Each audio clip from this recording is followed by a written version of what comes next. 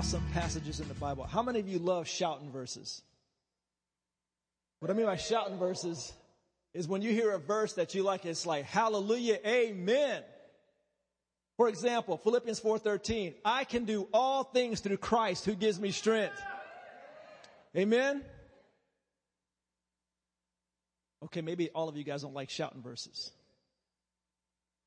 I got another one, Philippians 4:19, and my God shall supply all your needs according to his riches and glory. All right now, you guys are starting to wake up. But you know, when we read the Word of God is powerful. And there's passages we can get excited about and say, yes, they remind us of God's goodness. They remind us that God is with us. They remind us of his promises. Especially when we're discouraged, we need to be reminded of his promises. Amen? But I got another shouting verse. It says, my brethren, count it all joy when you fall into various trials and temptations.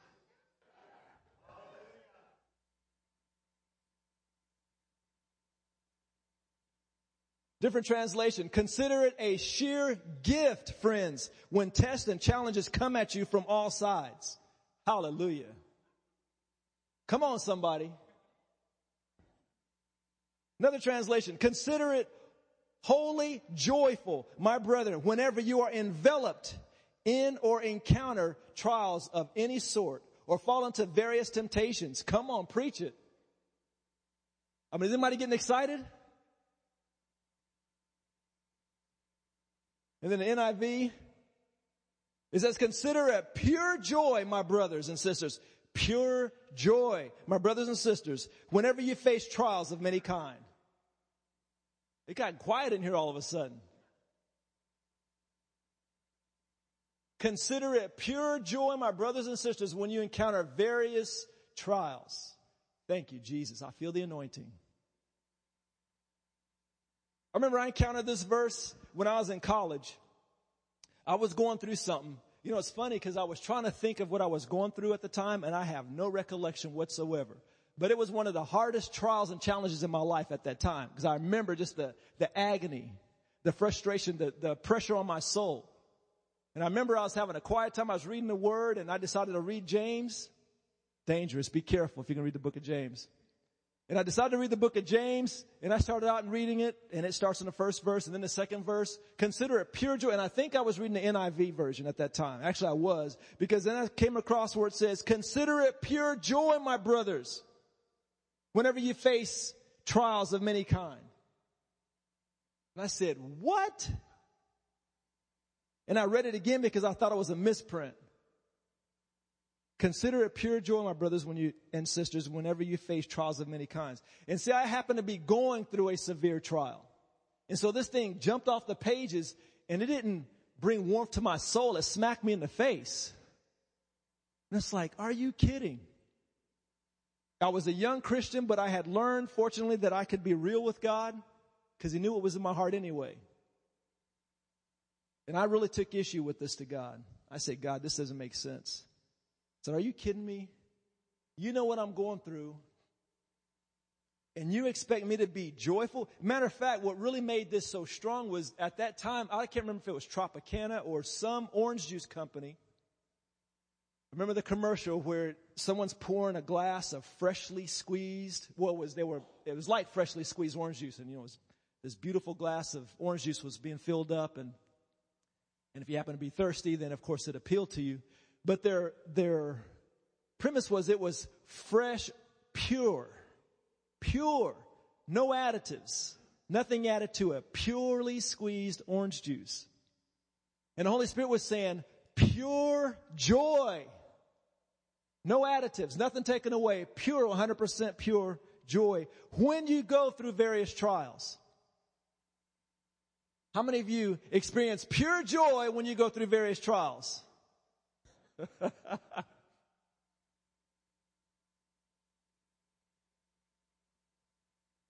And so I was like, okay, you're kidding, right, God? And then I thought, okay, he must not mean, obviously there's certain kinds of trials he's talking about. He can't mean serious trials. Like he's not talking about financial challenges. I know he can't be talking about financial challenges. He can't be talking about yet to be fulfilled or prolonged prophecies, words, or promises. You know, when you've had a promise that God has put in your heart and it's been years and years and years and years and years and years and years and years and years and years and it hasn't happened yet. I know he's not talking about that either. He can't be. Or persecutions from friends and family. You ever been in a situation where your friends, your best friends, or even your family members begin to persecute you? How hard that is, how your soul knots up and you can't even sleep. He can't be talking about that, can he? He can't be talking about those kinds of trials. Being misunderstood. How many of you have been misunderstood? You've been totally innocent, totally right, but yet people misunderstand you. No matter how you try to explain it, matter of fact, the more you try to explain it, the more they misunderstand you. And the more they persecute you. And the more frustrating the situation becomes. What about being lied about by people? You ever been lied about?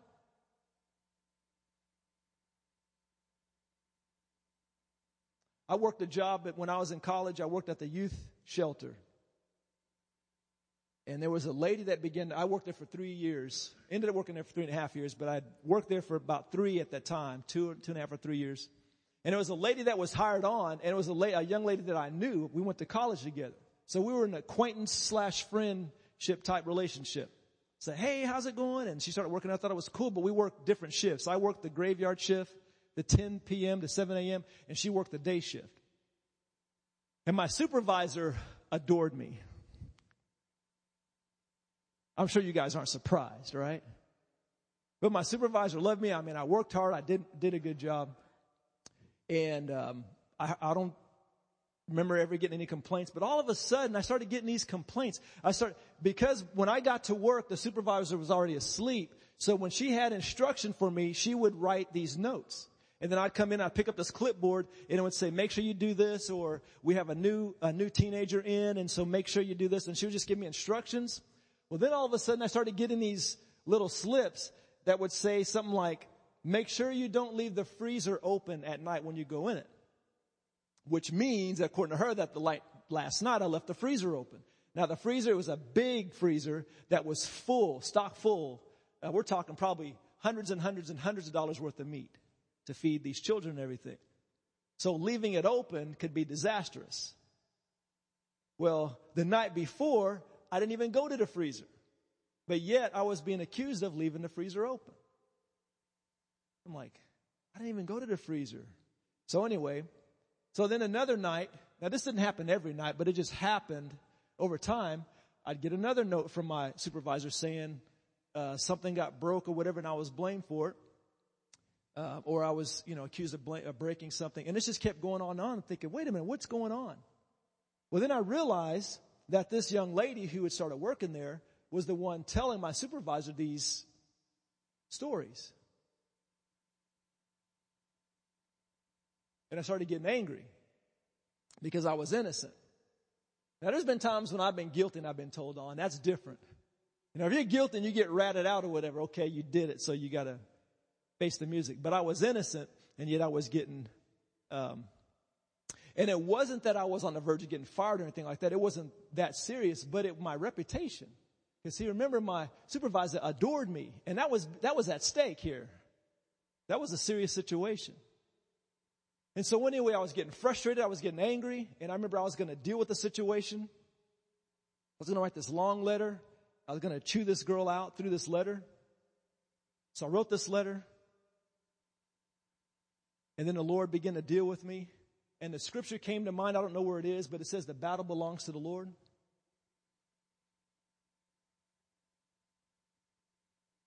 And then he told me to do something, and I did it, and I'll tell you the rest of the story at a later time.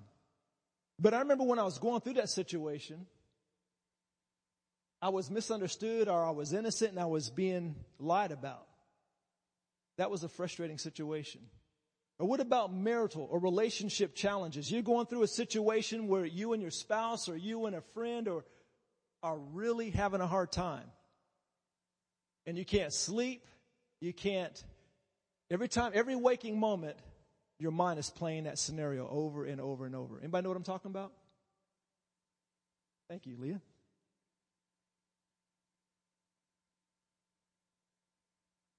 By the way, I have a couple of announcements. I'll have you guys make the announcements afterwards, okay? Just change things up just a little bit. Or what about consequences from bad choices? You've done something. Some of you remember, or some of you may remember, that I did something and I needed a car, found the perfect deal on the internet.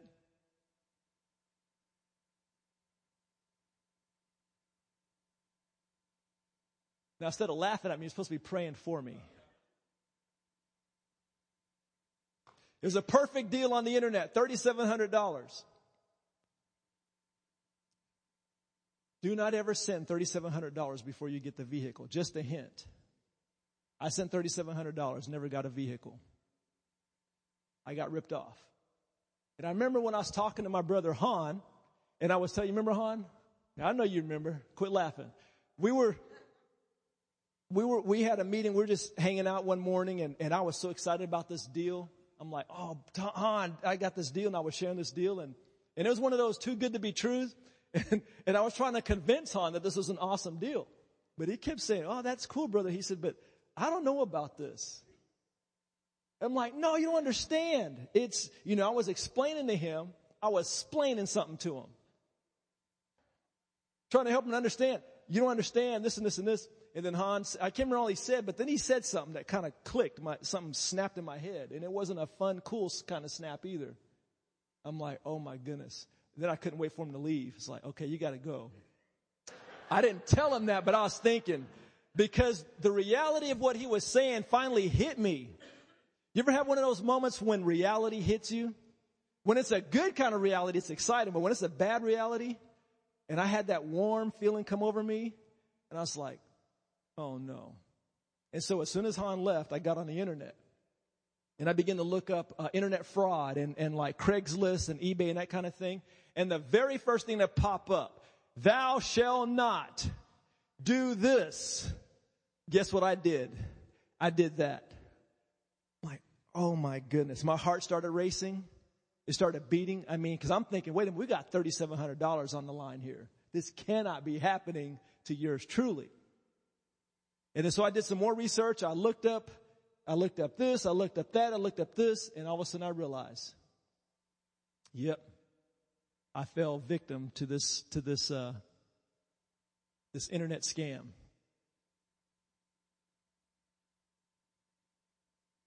But consider it pure joy. Woohoo! Hallelujah! $3,700 down the tube. Thank you, Jesus. Okay, I have a confession to make. That was not my reaction. Now, I know that would have been your reaction, but that was quite not mine. But is God talking about that situation too when he says to consider it pure joy when you encounter various trials? Is that what he's talking about? Serious stuff. See, if you have a bad hair day, or ladies, you break one of those nails, I know that can be a serious trial. Matter of fact, I remember one time, me and my brother, we were little. He was younger. I'm 6 years older than my brother. And we were running through the house, which you're not supposed to be doing. But it was my aunt's house, so it was okay. We were running through the house, and my mom was sitting. I remember she was sitting in the dining room, and she was watching something. She was watching something. And I'm chasing my brother. I don't know if I'm either going to kill him or we're playing tag or something. It was always either I'm going to kill him or... But anyway, I was chasing, and he ran right into my mom. And she had recently had her nails done. You know the $50 million nail job? Remember those, ladies? Know what I'm talking about? Beautiful. Well, he ran right into her, and guess what? Snap. Yeah. Sadness and sorrow just filled the room. He broke one of her nails. And my mom started saying stuff that I shall not repeat. She was not happy. And see, it was his fault because he ran into her. So I back out and I'm out of there. And she's blank. She says a few. She doesn't say a lot of bad words, but she says a few. And we knew it was not a good situation. And see, that was frustrating to her. That was a trial, a challenging situation. And I can understand if the Bible's talking about that. If you get a broken fingernail, consider it pure joy. But when we're talking about serious situations like you are going through right now, serious situations, life-altering situations, challenging situations, when you're going through those and you come across this verse, consider it pure joy. What in the world are we supposed to do with that? I just sent this dude $3,700 and he has no intentions of sending me a car. What am I supposed to do with that?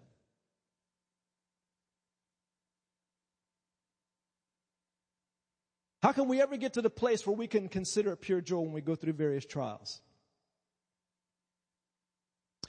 Either this verse was a mistake, which many of us are hoping for that option, or God truly meant what he said. Now, what I've come to see is there's a lot of scriptures in the Word that are challenging, that are hard. For example, love your enemies. Pray for those who persecute and despitefully use you. Bless those. You know what I mean? It's like, wait a minute, what? And I'm sure right now if you could think of an enemy, think of someone in the past who maybe betrayed you or who hurt you severely. And the Word of God, Jesus himself, because it's in red in the Bible, it says to love.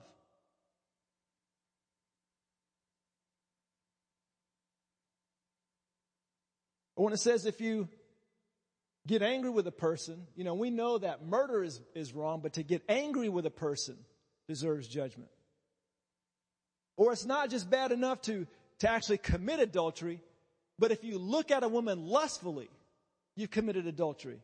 And you look at those verses and it's like, this is impossible. What in the world? What did I sign up for? And what I've come to realize is that when God is not just some mean one who tells us something to do that's impossible, and because we can't do it, then he punishes us for not being able to do it. That's not how God is. What I believe he's saying is, my requirement of you is impossible. That's why I sent the Holy Spirit. To enable you to do the impossible. So when you come across a verse that seems impossible or that is impossible in yourself, first of all, recognize it is impossible. But then remember, we have the Holy Spirit. The same exact Holy Spirit that raised Jesus from the dead.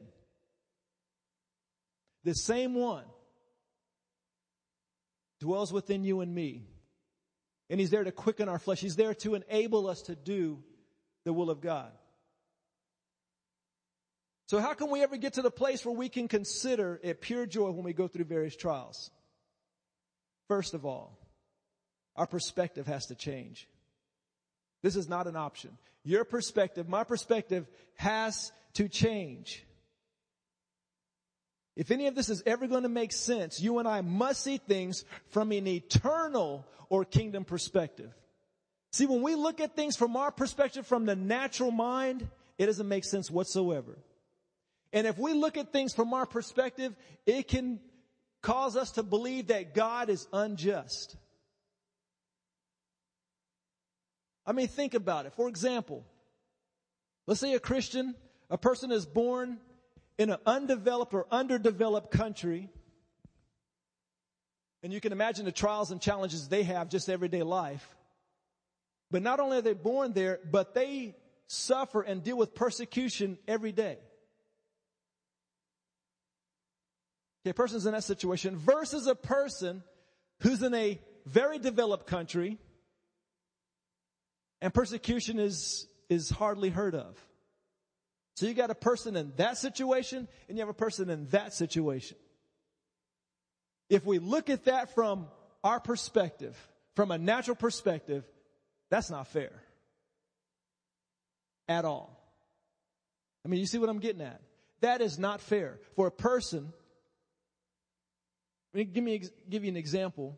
I've heard these stories and they just meant something to my heart because of the person who had to go through this. But in a certain part of the world, there was severe, and there still is. Actually, this is down by the Chiapas area. At one point, Chiapas, we know people that live in Chiapas, that was the worst persecuted place on the planet as far as Christians are concerned. And this story came out of there years ago. But the persecution was so great that I remember this one story of this pastor had a big family. He was married and had a large family. I don't remember how many, 5, 6, 7, 8 kids, something like that. I mean, just a number of children. I don't remember how many. And these men would come. They came. And they were trying to get him to deny Jesus. He said, you need to deny Jesus. You need to quit preaching the gospel, because what he was doing, he was effectively preaching the gospel, and it was ruining the kingdom of darkness. And it was populating the kingdom of heaven. And so they were not happy with this man. And they came to his home. And they said, you must stop preaching the gospel. You must deny this Jesus, and everything's cool. And the man says, I cannot deny my Jesus. So then what do? They took the baby and they killed the baby. Don't need to get into details how they killed the baby. Then they said, you must deny this Jesus. And he said, I cannot deny my Jesus. So then they took the next older child, and they killed this child. They did this all the way through his family, even killing his wife. And then they left him there by himself. Is that fair? How is that just?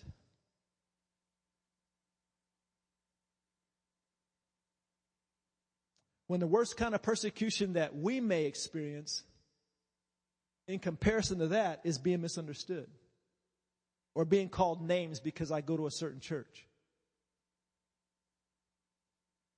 From our perspective, looking at this man who loses everything for the sake of the gospel, and this person who hardly loses anything for the sake of the gospel, it's like, who would feel cheated?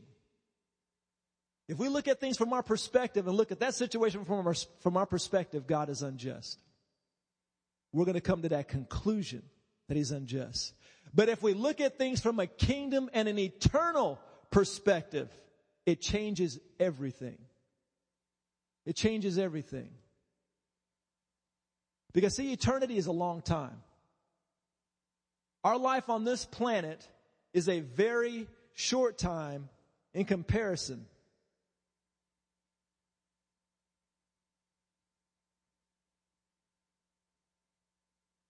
As a matter of fact, can't find the scripture at this point, but the Bible talks about, here it is, Psalms chapter 39, verse 4 and 5. It says, Lord, remind me how brief my time on earth will be. Remind me that my days are numbered, how fleeting my life is. You have made my life no longer than the width of my hand. My entire lifetime is just a moment to you. At best, each of us is about a breath. That's not talking about our significance. It's talking about the time frame that we have in this life.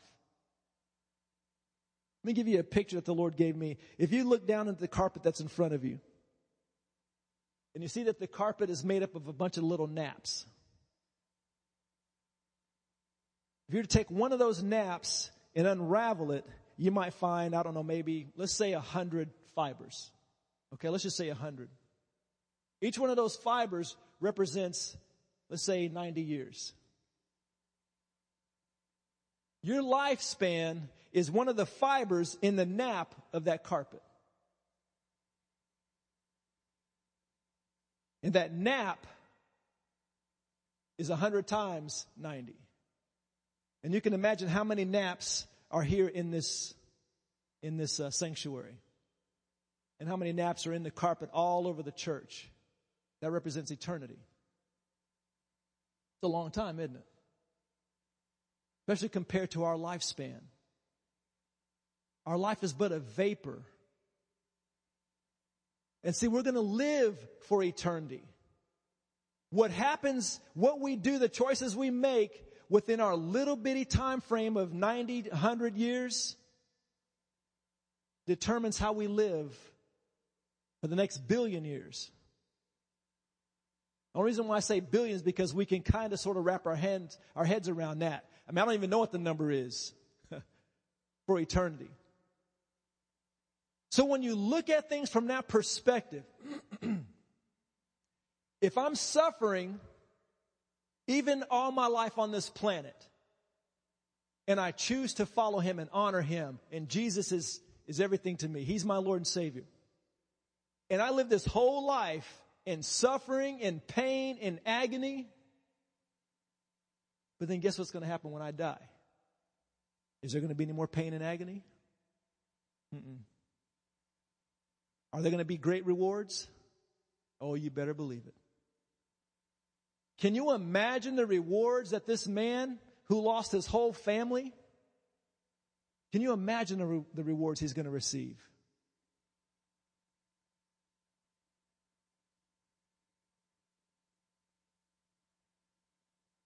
So our perspective has to change.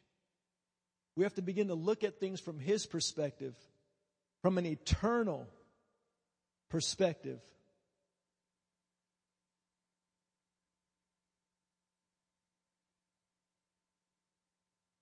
And see, this is the perspective that the Word of God is written from. It's written from an eternal perspective. So when the Lord's talking about, for example, consider it pure joy when you encounter various trials. And even in 1 Peter,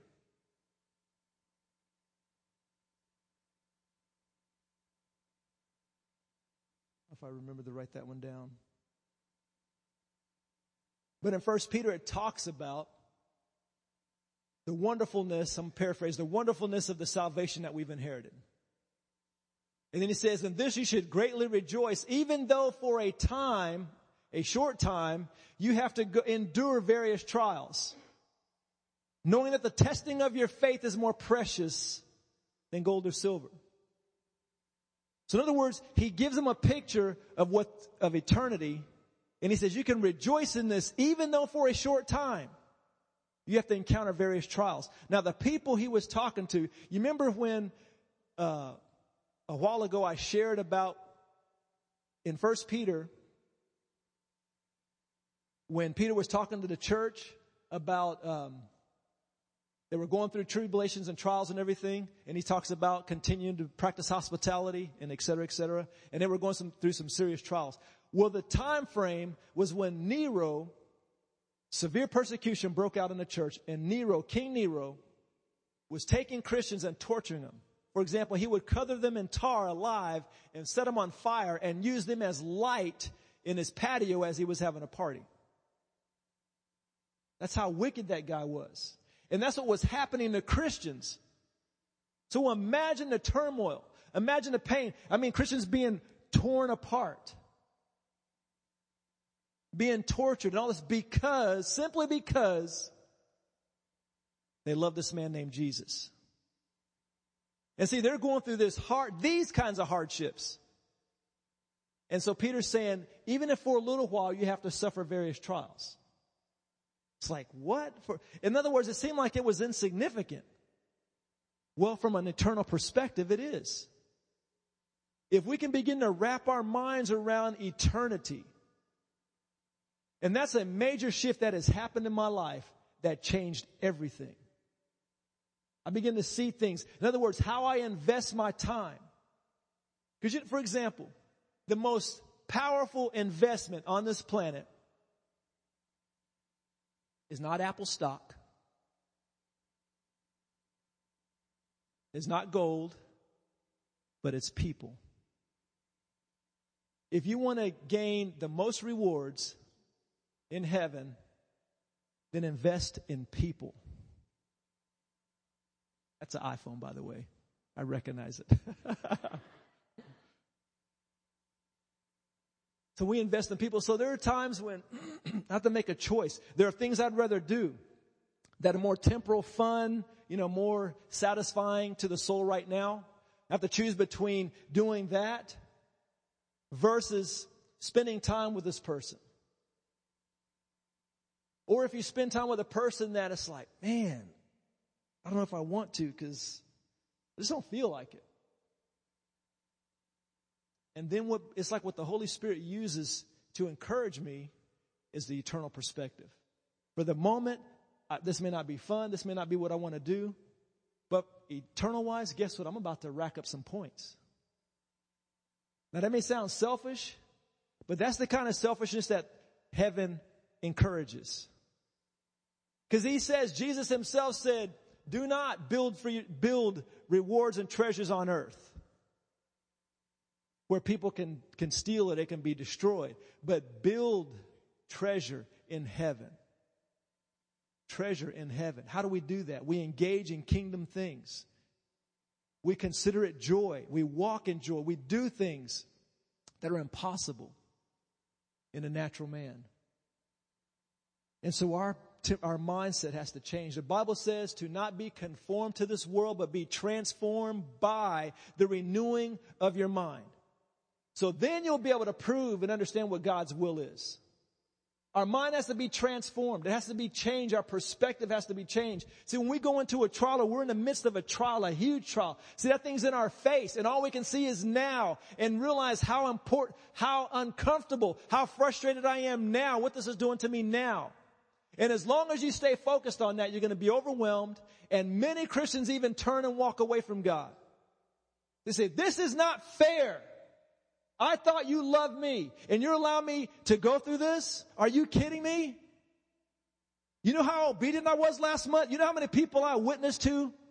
You know how many treasure hunts I did? And we give God our credentials thinking that's going to move him. And then we get frustrated and we get discouraged. We get angry. Then we get bitter. And then we quit.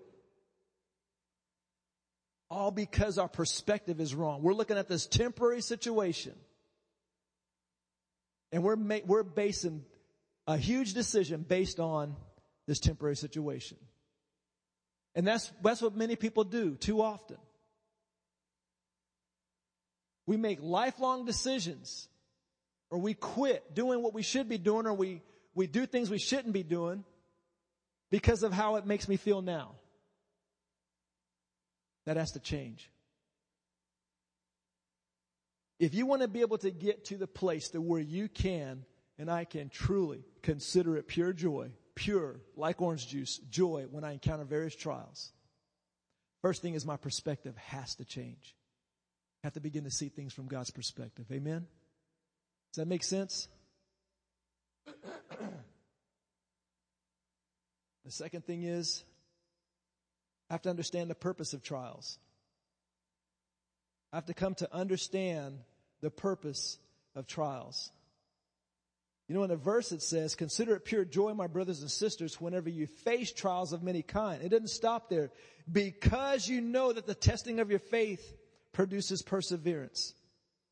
In the Amplified it says, consider it wholly joyful, my brethren, whenever you are enveloped in or encounter trials of any sort or fall into various temptations. Be assured and understand that the trial and proving of your faith bring out endurance and steadfastness and patience. But let endurance and steadfastness and patience have full play and do a thorough work so that you may be people perfectly and fully developed with no defects, lacking in nothing. There's a purpose. There's a purpose. There's a purpose. And if we can focus on that purpose and understand, okay, because see, a lot of times how I view trials, I view them as an unnecessary inconvenience. You know, think about it. You're going along doing awesome things for the kingdom, and all of a sudden, bam, you get hit with a trial. Some comes and knocks you on your backside, and you're like, and you're frustrated, and you're thinking, this is stopping me from moving forward with God. If I can just get this out of the way so I can move forward. Like, no, that's not the situation. And I know we all feel that way at times. Especially me. It's like, man, why does this have to be happening now? Why now? Okay, when? If not now, when should it happen? When I'm not busy. Lord, can you wait till Mondays? Mondays are my day off. I mean, come on. Trials on Mondays, that would be awesome. Okay, you talk to him about that, see what he says. But we see him as an inconvenience. Or it's like, why is this happening to Me. Well, who else should it be happening to? Like, why is this happening to me? Who are you that it shouldn't be happening to? See, our perspective, it's all self-centered. It's all temporal. So if we can see that trials are not just an inconvenient thing that just get in our way. Now, there are different types of trials. There are trials that we bring upon ourselves because of bad choices or stupid choices. Buying cars on the internet. Never mind, we won't go there. But sometimes we get ourselves in situations because of our choices. But you know the cool thing about God? The Bible says that God can cause everything to work together for good for those who love Him and are called according to His purpose. So even if you do something that is totally lame-brained stupid, totally, and you say, God, I am so sorry. You even warned me not to do it and I did it anyway. And you repent. Then guess what? You enable God to do it with that situation. When you repent and say, God, I'm so sorry for this mess. He says, you're forgiven. Now you ready for me to have it? Yes, God, please take it. He will take that mess and He will turn it around in a way that He can be glorified and you will grow. Isn't that awesome? I remember I was talking to this one guy I was witnessing to him when I lived in Bennett in college. I was talking to this guy and he says, I don't want to be a Christian. I said, well, why not? He says, because you Christians have trials.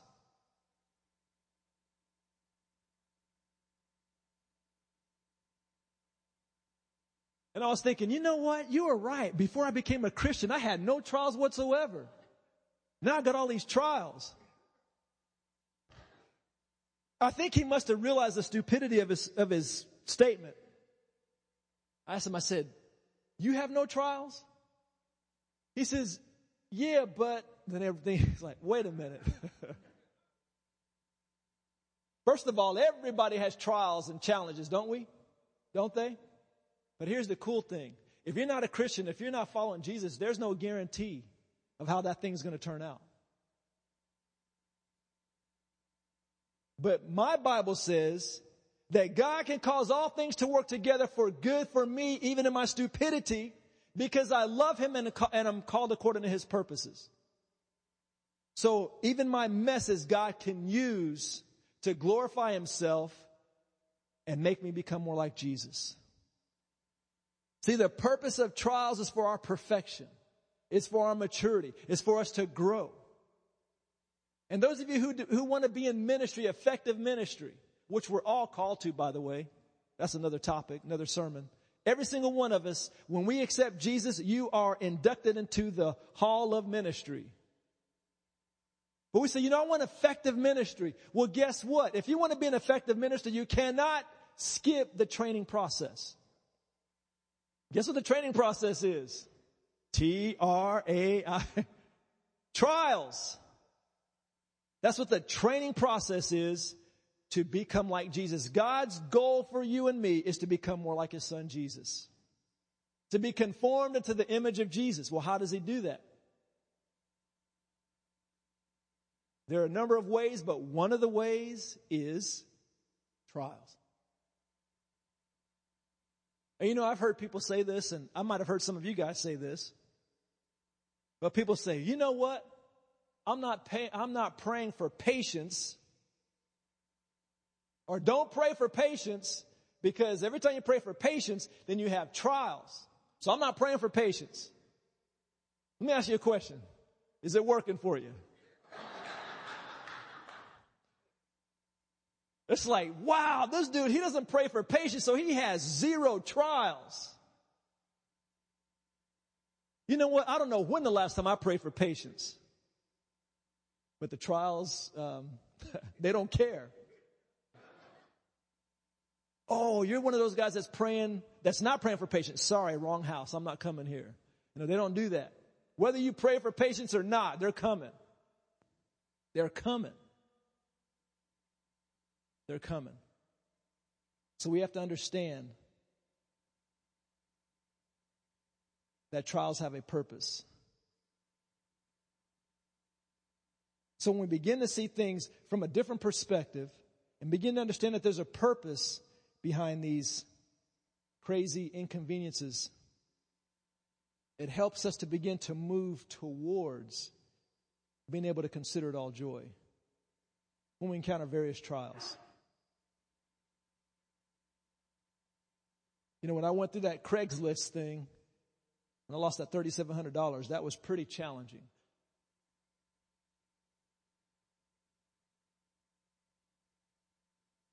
But the outcome of that situation, even though the circumstances didn't change, I still haven't gotten the $3,700 yet, or a car.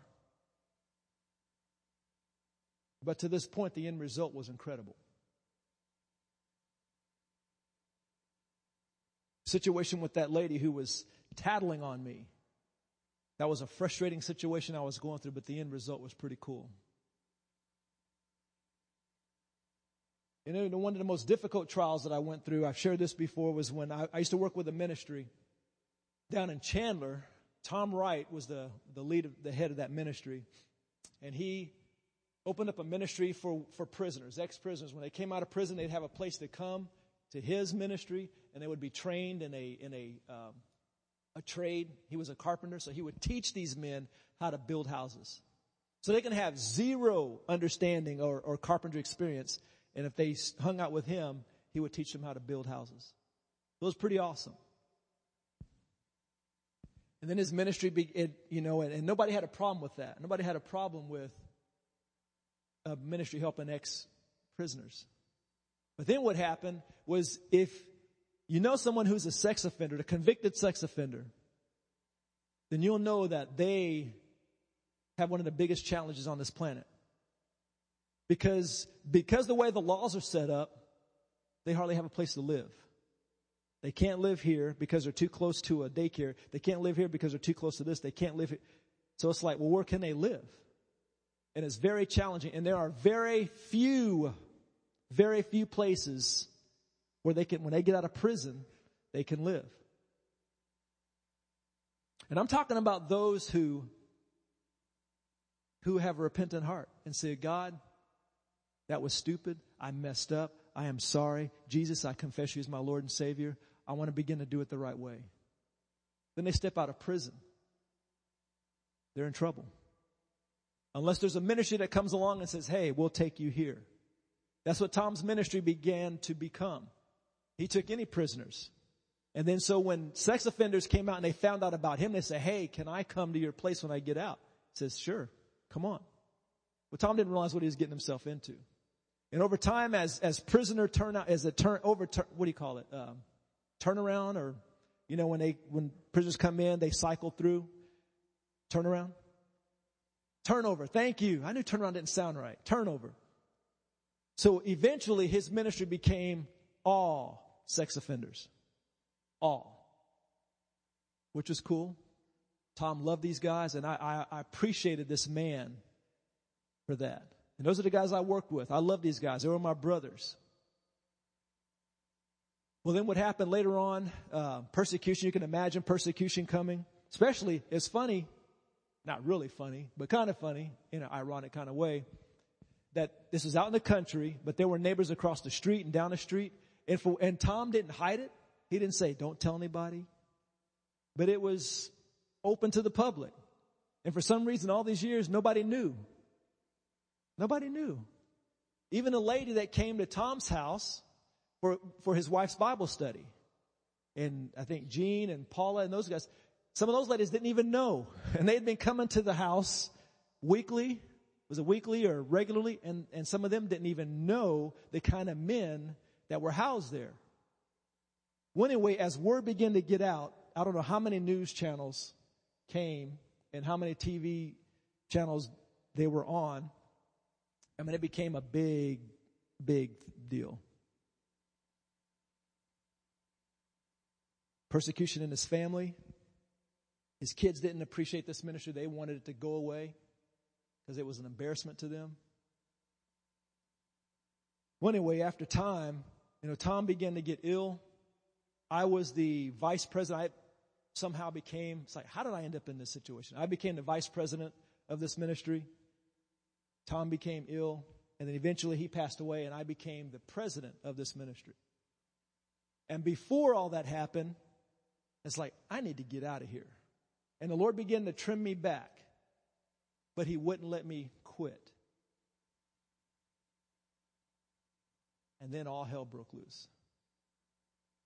And guess who was holding that that bag? The president of the ministry, which was me. And I remember before all that came down,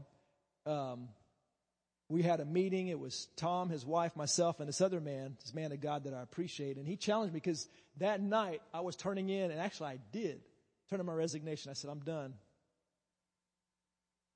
And then this guy challenged me, one man to another. He challenged me. And I knew that it was the Lord speaking to me through him. I hate that when that happens. It's like, man, I couldn't get away from it. But I just felt the conviction. I knew, okay, he challenged me to stick with this until it was all the way done.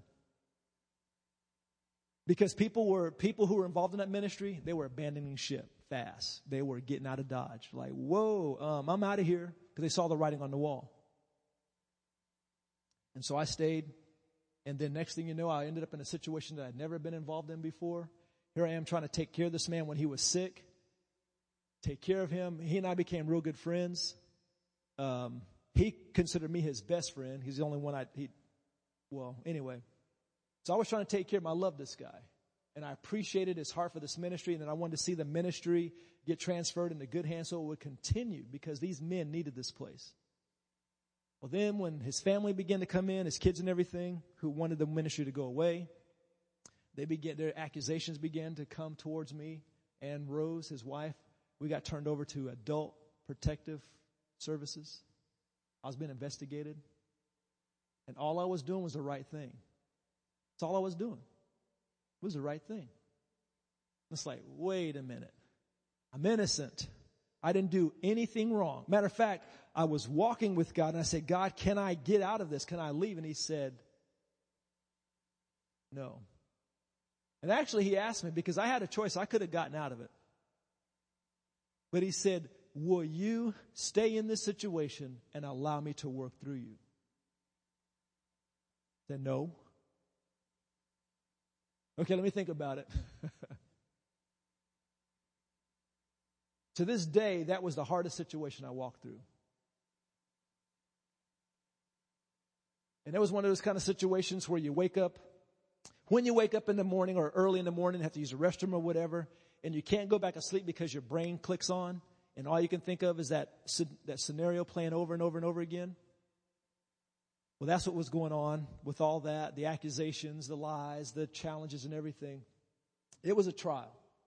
I mean, we're talking, since I'm the president and my name is on the line, if there's lawsuits and everything, I personally can be held liable, even though it's not supposed to be that way, but things weren't set up right, so I could have been. And, so fear is trying to grab a hold. And it's like, God, why me? All I've been doing is the right thing, and I'm having to go through this. And that situation turned out pretty awesomely, which I'll share more next week. I'll share what I did and how the Lord helped me and everything. And just like the other thing with the $3,700, I'm not going to take up an offering. But it was incredible because that situation stung pretty bad. It doesn't sting anymore. And what I mean by that, you know how when you've gone through something and every time you think about it, the pain, it just grabs you. And it's like, it just kind of hits you every once in a while. I can think of that situation, I can talk about it, and there's no more pain. Now, there's still no $3,700, but there's no more pain. There's no more pain in my soul. And something happened that the Lord took me through that changed something. Even though circumstances don't change, we can walk through hard circumstances with pure joy. We really can. Either He's real or He isn't. And see, that's what this boils down to. Either eternity in heaven is real or it's not. And so we make our decisions based on that reality. Am I really investing everything into this kingdom business that I read about in the Bible? Am I willing to put everything in it? Or am I kind of holding back just in case it's not all true? You hear about people being on the fence? You hear about people being lukewarm? See, that's what's happening. They're not selling, they're not 100% buy-in. They're not putting all their money towards this stock. All of it. I'm putting all 100%. See, in the natural world, that doesn't make sense. If you're going to buy stocks, you diversify. Buy some of this, you buy some of that. That way, if one of them crashes, you still have something else. With the kingdom of heaven, it's either all or nothing. And miserable people are those who are trying to put some of their stock in heaven and some not. Those are the most miserable people. Those are the ones that have a hard time being full of joy. They can't be full of joy. You can't have joy. You're going to be schizophrenic, double-minded, unstable in all your ways. As it talks about in James chapter 1. Double-minded. That is a miserable place to be in. We have to sell out. Time to sell out. It's time to sell out. Even when you're going through various trials that you don't understand. See, one thing we have to understand, God doesn't bring all these trials upon us. There are some that I believe God has his hand in. But there are some that we bring upon ourselves because of bad choices or ignorant or whatever. If I jump off this building and break my ankle, did God do that to me? No. Some people actually believe that. I was talking to a man in prison who contracted AIDS. He got AIDS because of using dirty needles. Shooting up heroin and everything. He contracted AIDS and he confessed that to me. But then his question was, why did God do this to me? Why did God do what? Why did God give me AIDS? What? Can you tell me that story again? I missed something. I must have dozed off or something. But people believe that. God, why are you doing this to me? And so God gets a bad rap a lot of times. But in your situation, whether you understand or not, and whether your circumstances have changed or not, or they've become more difficult, you can come to a place when you can go through that situation and have the fullness of joy in your soul. I'm not talking about being happy. That word there is not consider it pure happiness. It says joy. Joy is a supernatural thing from the Holy Spirit that you can have in the midst of terrible circumstances. And see, if we get a hold of that as Christians, then regardless of what you're going through, you can be a powerful witness. Because people look at you and say, wait a minute, aren't you going through this? Yeah. Then why aren't you whining and crying and cussing and fussing, all that kind of stuff? Well, I've had my moments. But right now, I just want you to know how awesome God is. And that is the one thing that I've come to experience going through these challenges, these hardships, is each time I realize how awesome and how real he is. Oops, that's mine. Someone just sent me a text. Yeah. Anyway, I realize how awesome God is, even if the circumstances don't change. Even if you don't get your $3,700 back, God can still be awesome. And you can celebrate and rejoice and worship, really not in faith. I'm worshiping in faith, hoping God hears me and changes things. I know sometimes we do that. God, look how high I'm raising my hands. Aren't you convinced yet? No, son, just a little bit higher.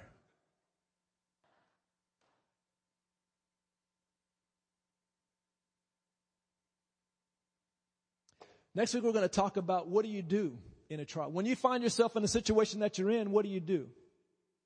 What should we do? That's a good thing to do, pray. But there are things that we can do. There really are.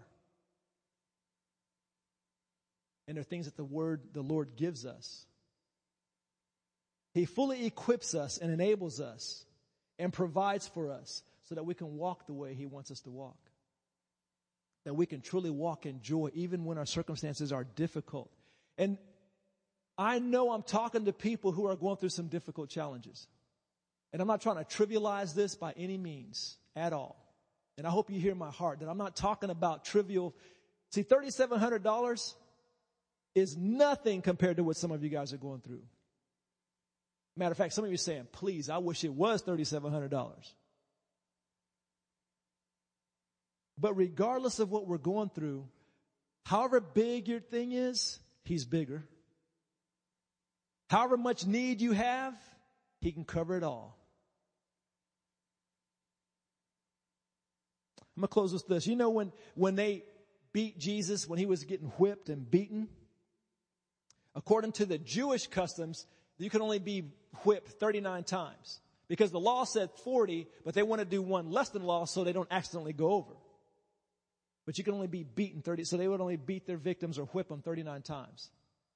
And so a lot of people talk about how Jesus was whipped 39 times and all this kind of stuff. Well, I don't really buy into that. Because first of all, it wasn't the Jews that beat Jesus, that whipped Him. It was the Romans. They didn't have no 39 law limit. They beat the fire out of that man. There was so much blood. He got whipped merciless badly. I can't even say the word. He was beaten beyond recognition. Every blow that He took, all that blood that was spilled was for you. He said, it is enough for you. It wasn't barely, it wasn't almost enough. It is enough. It is more than enough. So whatever amount of grace we need, whatever situation we're going through, His grace, His provision is there for us. Amen?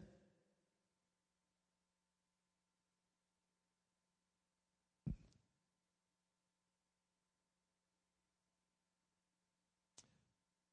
close in prayer for a second.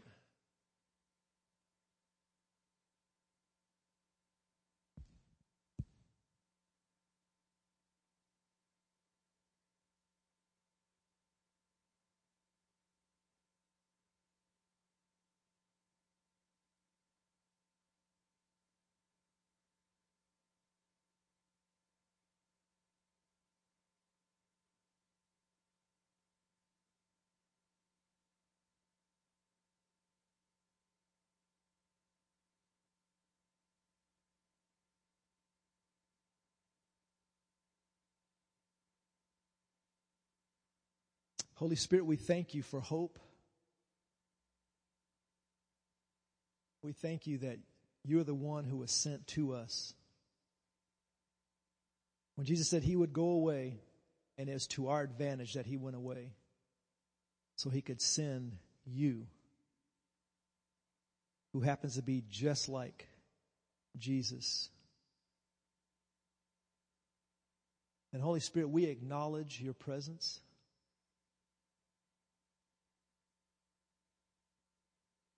We acknowledge Your title, that You are God. You are just as much God as Jesus and the Heavenly Father. And it's important for us to acknowledge that and to recognize and realize that, so that we can realize that God is with us, and You said You would never fail or forsake us. And You, God, are here in our lives to comfort and give us wisdom and to help us in time of need.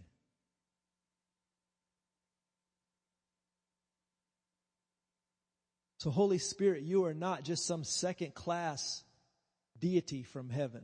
You are God. And we acknowledge You as God. We worship You as God. We love You. We thank You. And I just thank You for increasing the level of comfort to Your people right now. I thank You for increasing Your level of awareness in their lives right now.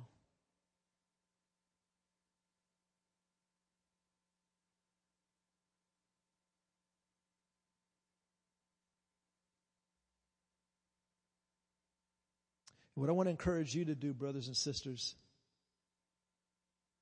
maybe you already have to a certain extent intentionally invited him into the process of this trial that you're going through. But I want you to be more intentional again and invite him into this mess. And say, Holy Spirit, I invite you to help me, to comfort me, to lead me, to convict me.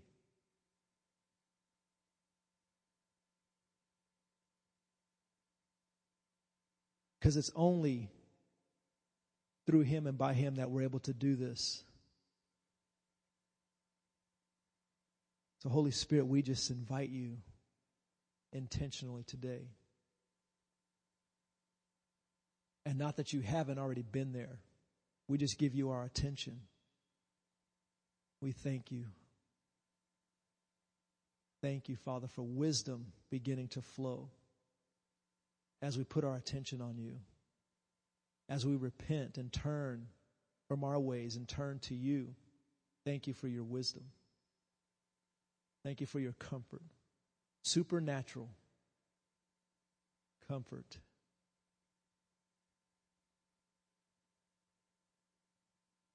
And we love you and we thank you in Jesus' name. Amen. Next week, I want to talk about what do we find ourselves in these trials. Because some trials are, I didn't mention this earlier before, but some trials are from the enemy. It's an attack. We are in warfare.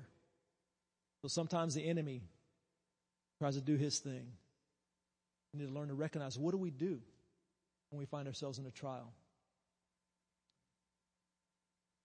And actually, I don't know. That's why I'm waiting for next week. No, just kidding.